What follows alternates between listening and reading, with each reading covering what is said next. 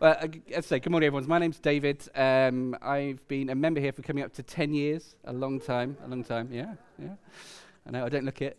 Uh, although there was some comments about the photo in the notice sheet looking a bit younger. I was younger then. We're going to be looking at Ephesians chapter 1 today, as Vic said, continuing the series looking at Paul's prayer. But before we do that, I want to tell you about one of my former colleagues at work. And she still is, a very bright lady, but she was known for being a little bit dippy, not always thinking before she spoke. And she was most famous in the team for speaking to one of our very good clients, quite an important client, one day. And the client said to her, "My wife's expecting a baby." And she replied, quick as a flash, "Is it yours?" And she never could really explain why she asked this question. This is in an office environment, it's all very serious, and she goes, "Is it yours?" And fortunately the guy knew her quite well and handled it quite nice and said that he hoped it was. But that's not actually the story I want to tell. The story I want to tell you is one Monday we were having lunch in the canteen. There was a group of us in the canteen having lunch. And this is customary if you work in a work office environment and go to the canteen on a Monday. You talk about your weekends with your colleagues. That's just what you do. And she was talking about how she'd had a really good weekend. And she lived in a flat out in Woolwich. It was a converted warehouse. She had the top floor and had quite a big roof above it. She'd bought this flat and she'd lived there for a couple of years. And she said, "I discovered at the weekend that my flat had a loft." And we all looked a bit confused and said, "But you've lived in this flat for 2 years. Did an estate agent not show you around? Did they not show you this loft?" She's like, "No, I had no idea." And we said, "Well, how did you find out about this loft?" And she said, "Well, I went to get a parcel from my neighbour who lives on the top floor opposite.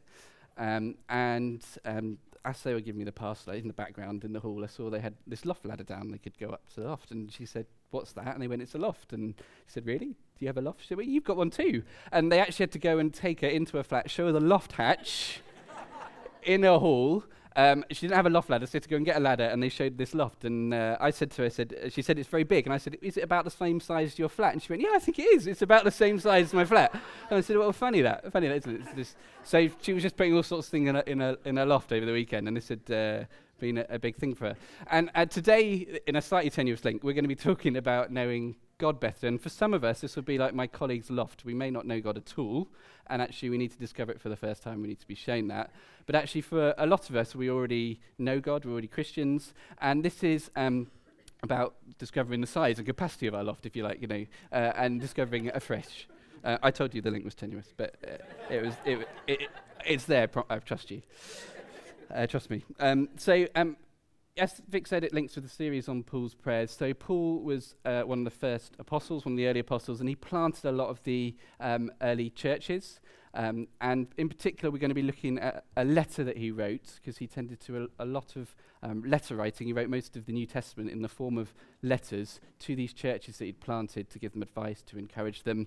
And the particular letter we're going to look at is the one to the church in Ephesus, which was a large city in Turkey. And it was, in fact, a church that Paul had been very instrumental in planting. He'd lived there for about 3 years. He'd used Ephesus as a base to go on lots of missionary trips. And during that time, the church had really flourished. This is a few years on. It sounds like the church is still flourishing. Paul is probably in prison at this stage, but he's writing to them to encourage them. And within that letter, quite early on, there's also a prayer that we're going to look at. So let's turn to Ephesians chapter 1.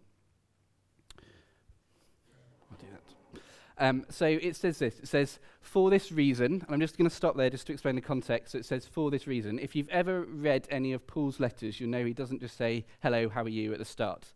He tends to give some quite big introductions, really praise-filled introductions to his letters. And that's what he's been doing in the first 14 verses so far. So he said to the church that they, like us, have been blessed in many spiritual ways, that they've been chosen by God, they've been adopted into his family, they've been forgiven by Jesus, and they've been sealed, they've been marked out with the Holy Spirit.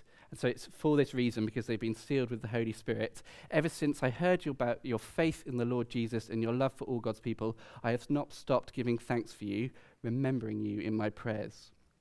I keep asking," and this is the prayer that we're going to be focusing on today. It says, "I keep asking that the God of our Lord Jesus Christ, the glorious Father, may give you the spirit of wisdom and revelation so that you may know him better.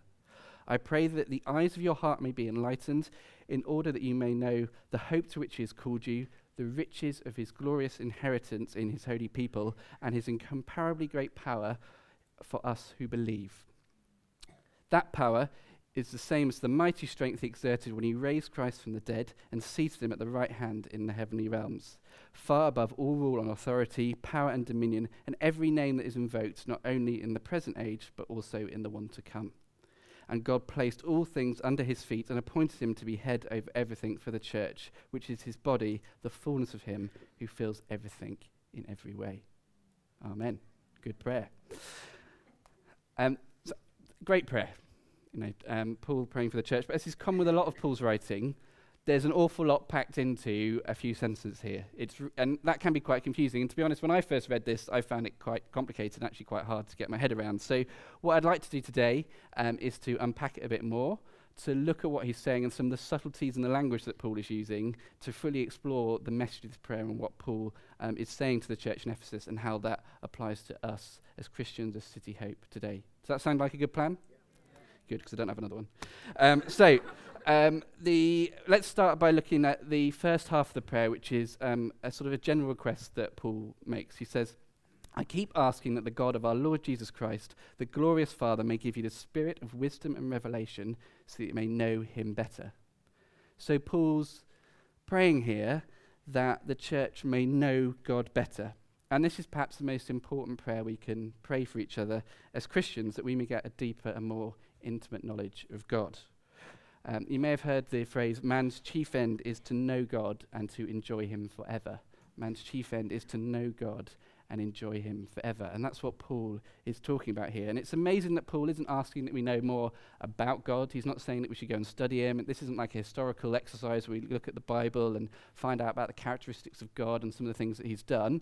What he's saying is that we know God better. This is about a personal relationship with a living God. Paul was talking about this earlier, the personal relationship with a living God. God is amazing, and this is the relationship that Paul is praying that the church, that we as Christians have with God.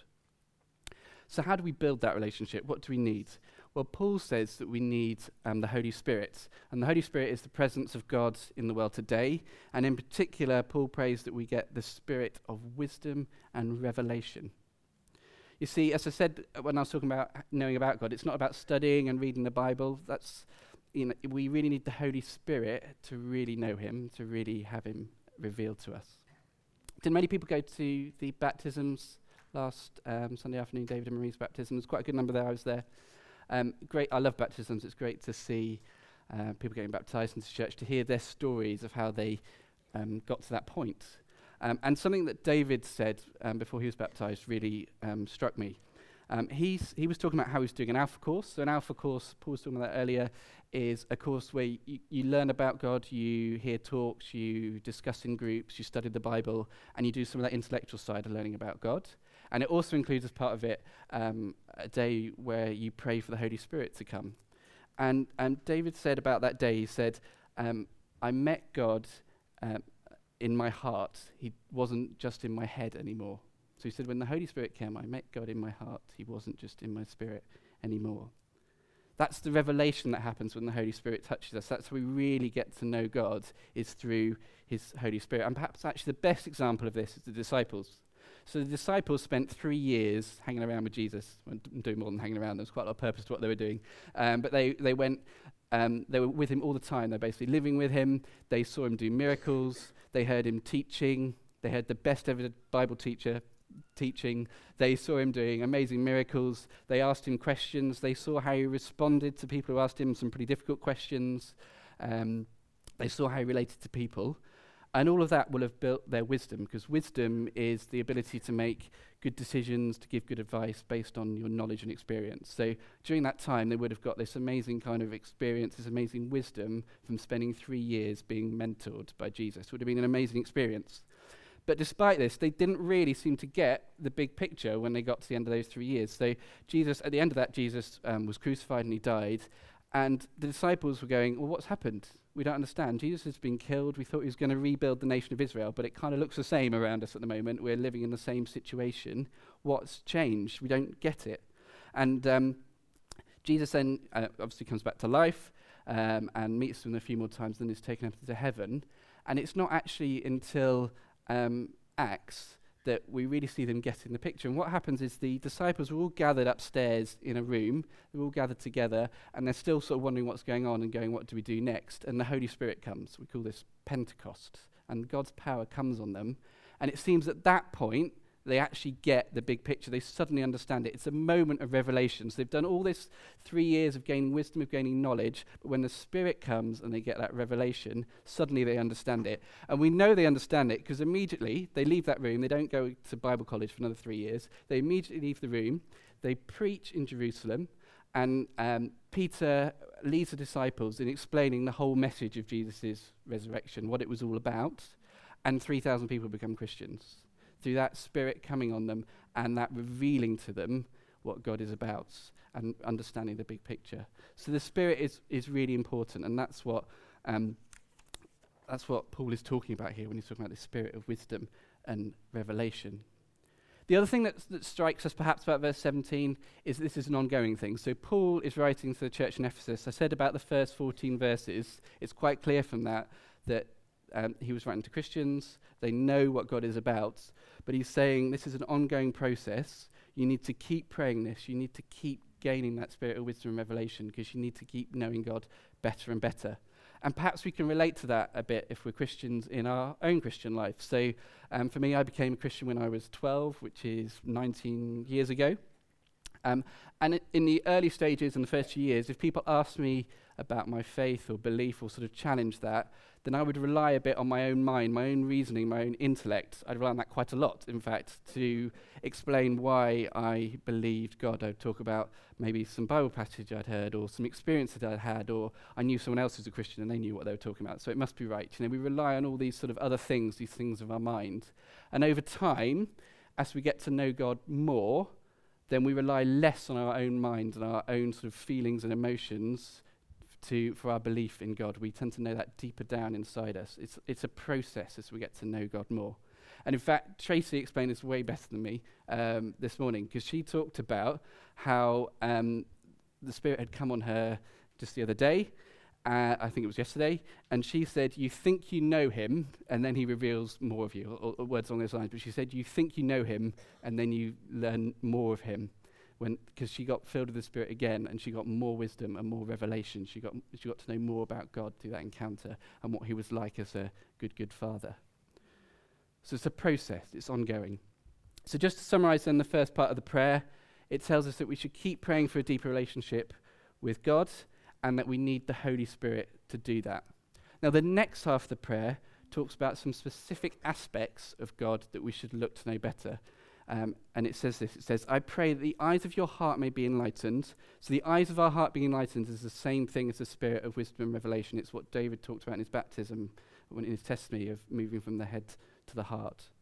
So it says, I pray that the eyes of your heart may be enlightened, in order that you may know the hope to which he has called you, the riches of his glorious inheritance in his holy people, and his incomparably great power for us who believe.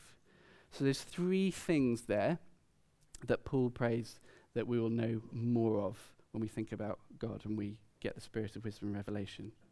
And what we're going to do is to look at each of those in turn and unpack a little bit about what that might mean.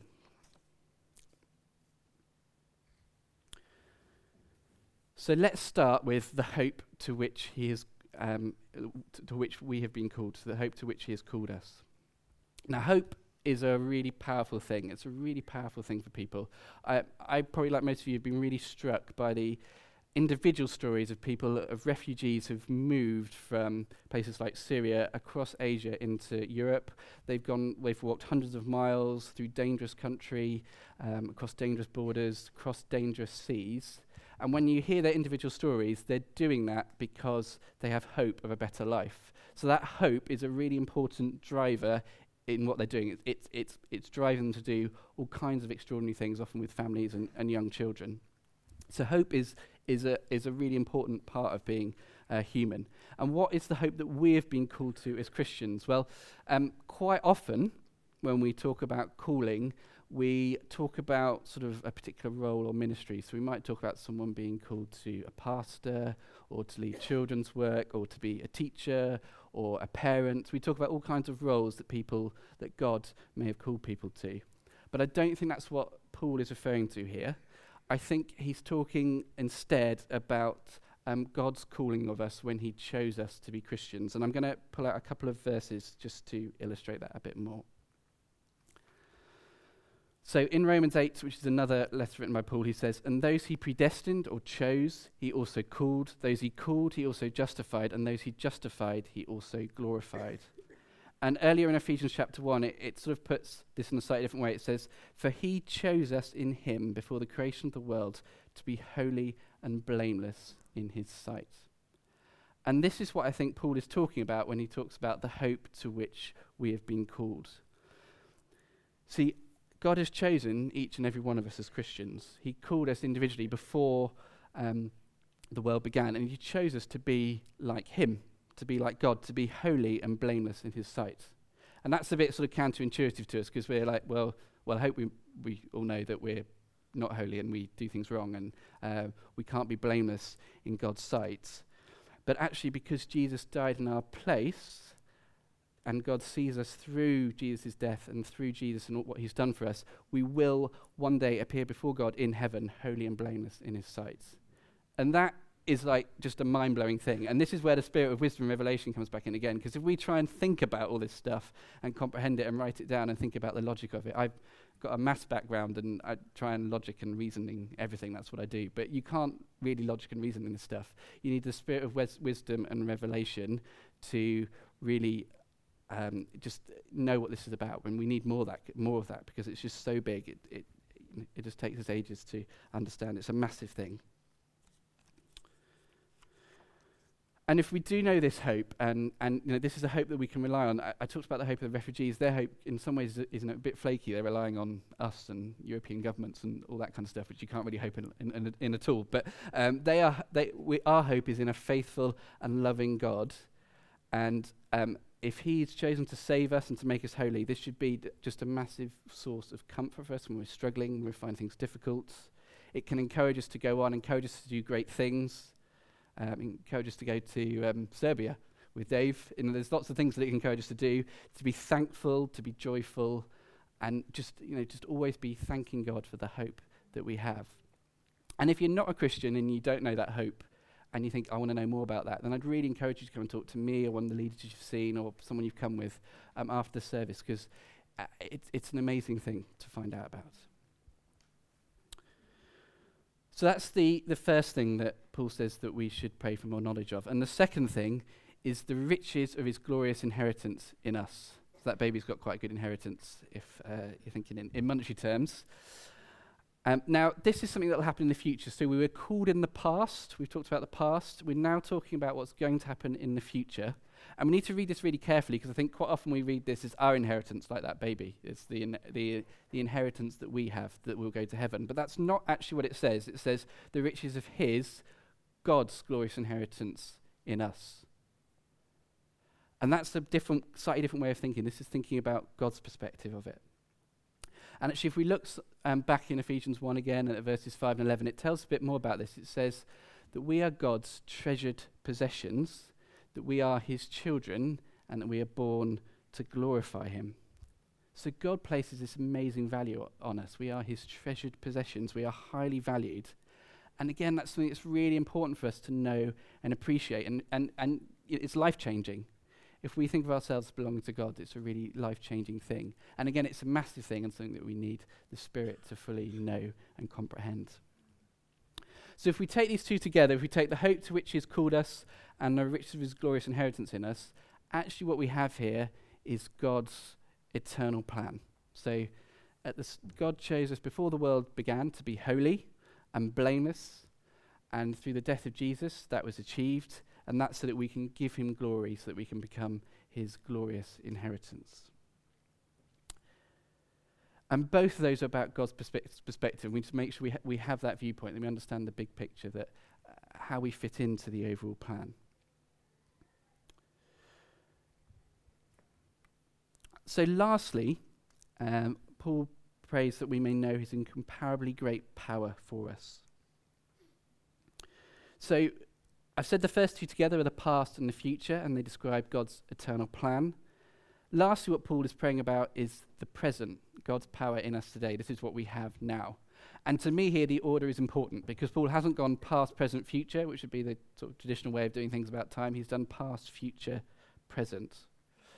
And I think that's because Paul says you need to understand the plan first and how we fit into the big picture before we start knowing the power, before we start thinking about God's power in us today. And I think sometimes for us it's easy to forgo the bit about knowing God, to spend time reading the Bible, to pray for the spirit of wisdom and revelation, and instead we can be a bit inward looking. We focus on how can I be more spiritual? How can I be more successful?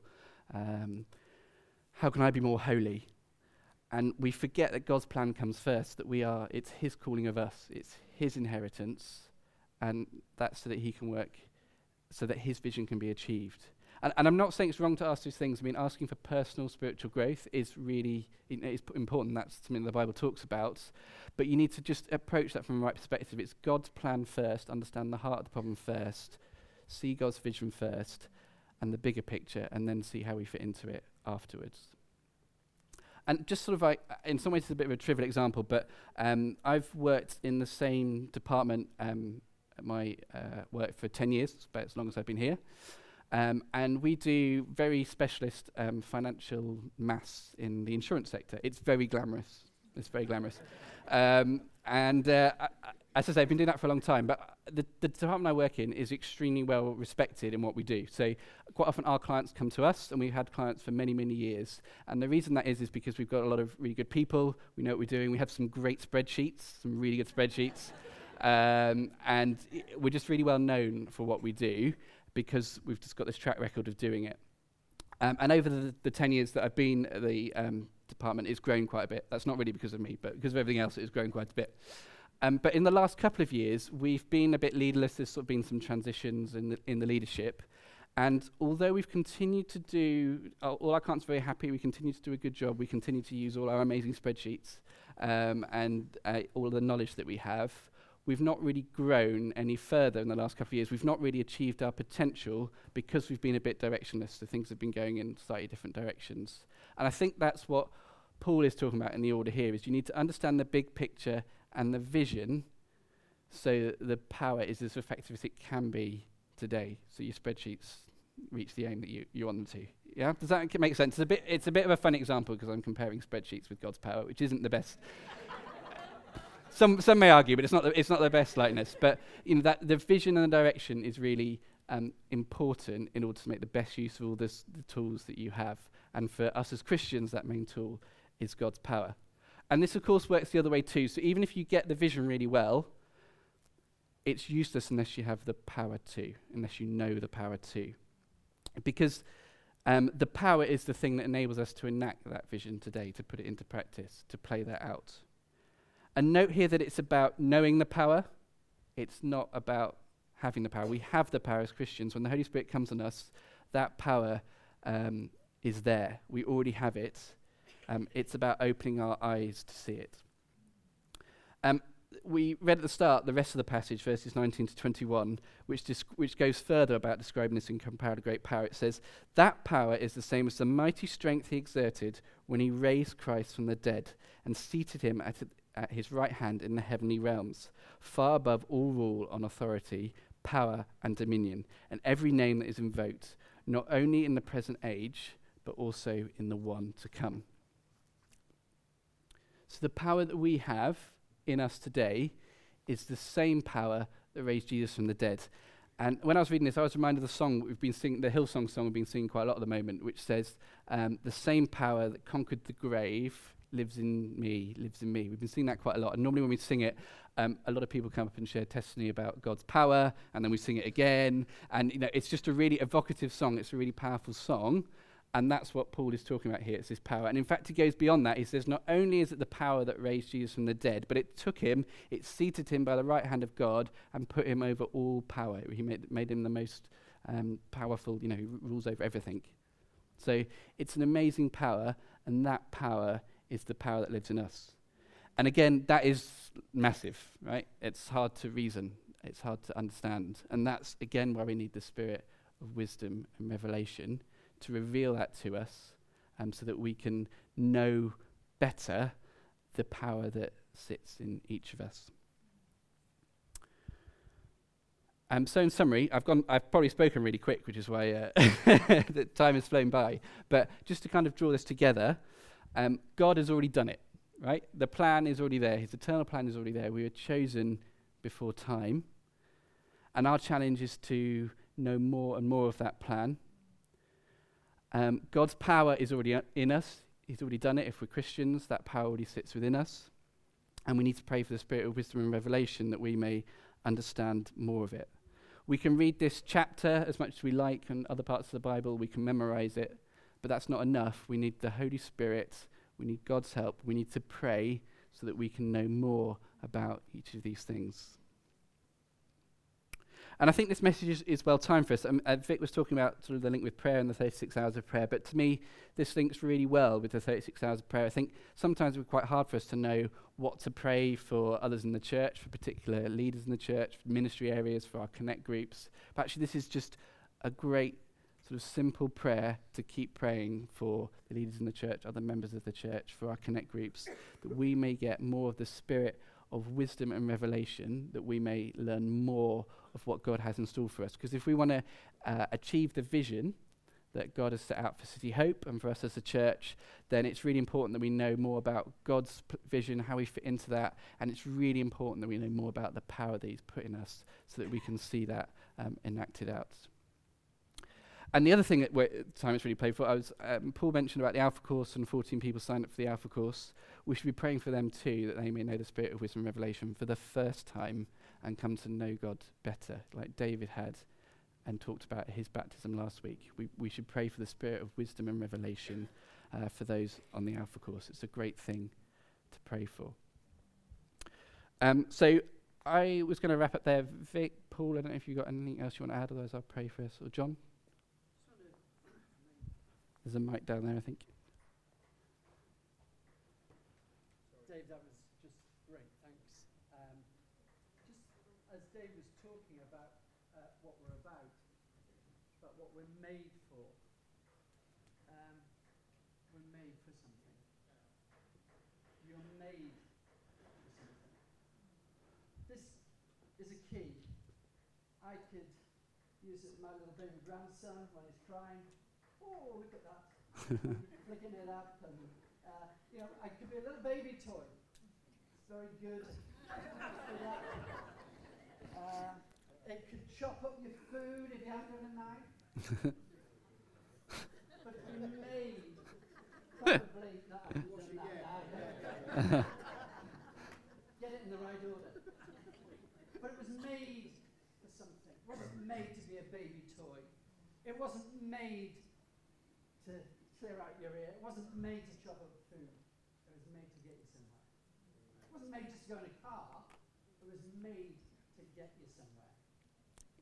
And we can spend a lot of our lives, whether a Christian or not a Christian, actually doing things we're not made for. And what Dave's been talking about is about what we're made for. Why waste our time doing stuff we're not made for? And we are made, and you are made, and I am made to know God. I'm made to be a worshipper. That's what you're made for, that's what I'm made for. Leicester City fans, sadly, I'm still starting, are going to Manchester to worship. Human beings are made to worship. Whether it's at a Metallica concert or a football match or a knitting congress, people are made to worship.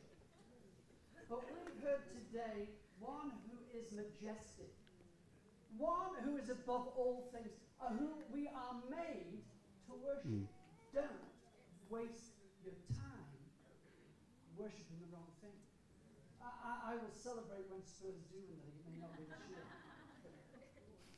But we are made to worship God. We're made to know God. And whether you're not a Christian, this is the first time we've heard it, explore this. Don't miss out the opportunity to know why you are made, what you are made for. And like me, David's challenged me afresh. And as a guy's worship, I want to know him better. That's what we're made for. Amen. Cool. That's it. Cool.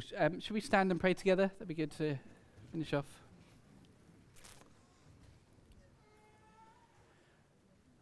Lord, I thank you for the many blessings you've poured out on us as a church. I thank you that you have chosen us, that you have adopted us into your family, that you sent your Son to die for us so that we may one day stand blameless and holy before you, Lord. I thank you for that promise. And I pray that for all of us in this church and for all of us as Christians, Lord, that we may continue to know you better, that you may send your spirit of wisdom and revelation afresh on us today, Lord, that we may know more of your amazing plan and vision, that you help us to just understand the enormity of it, Lord, afresh.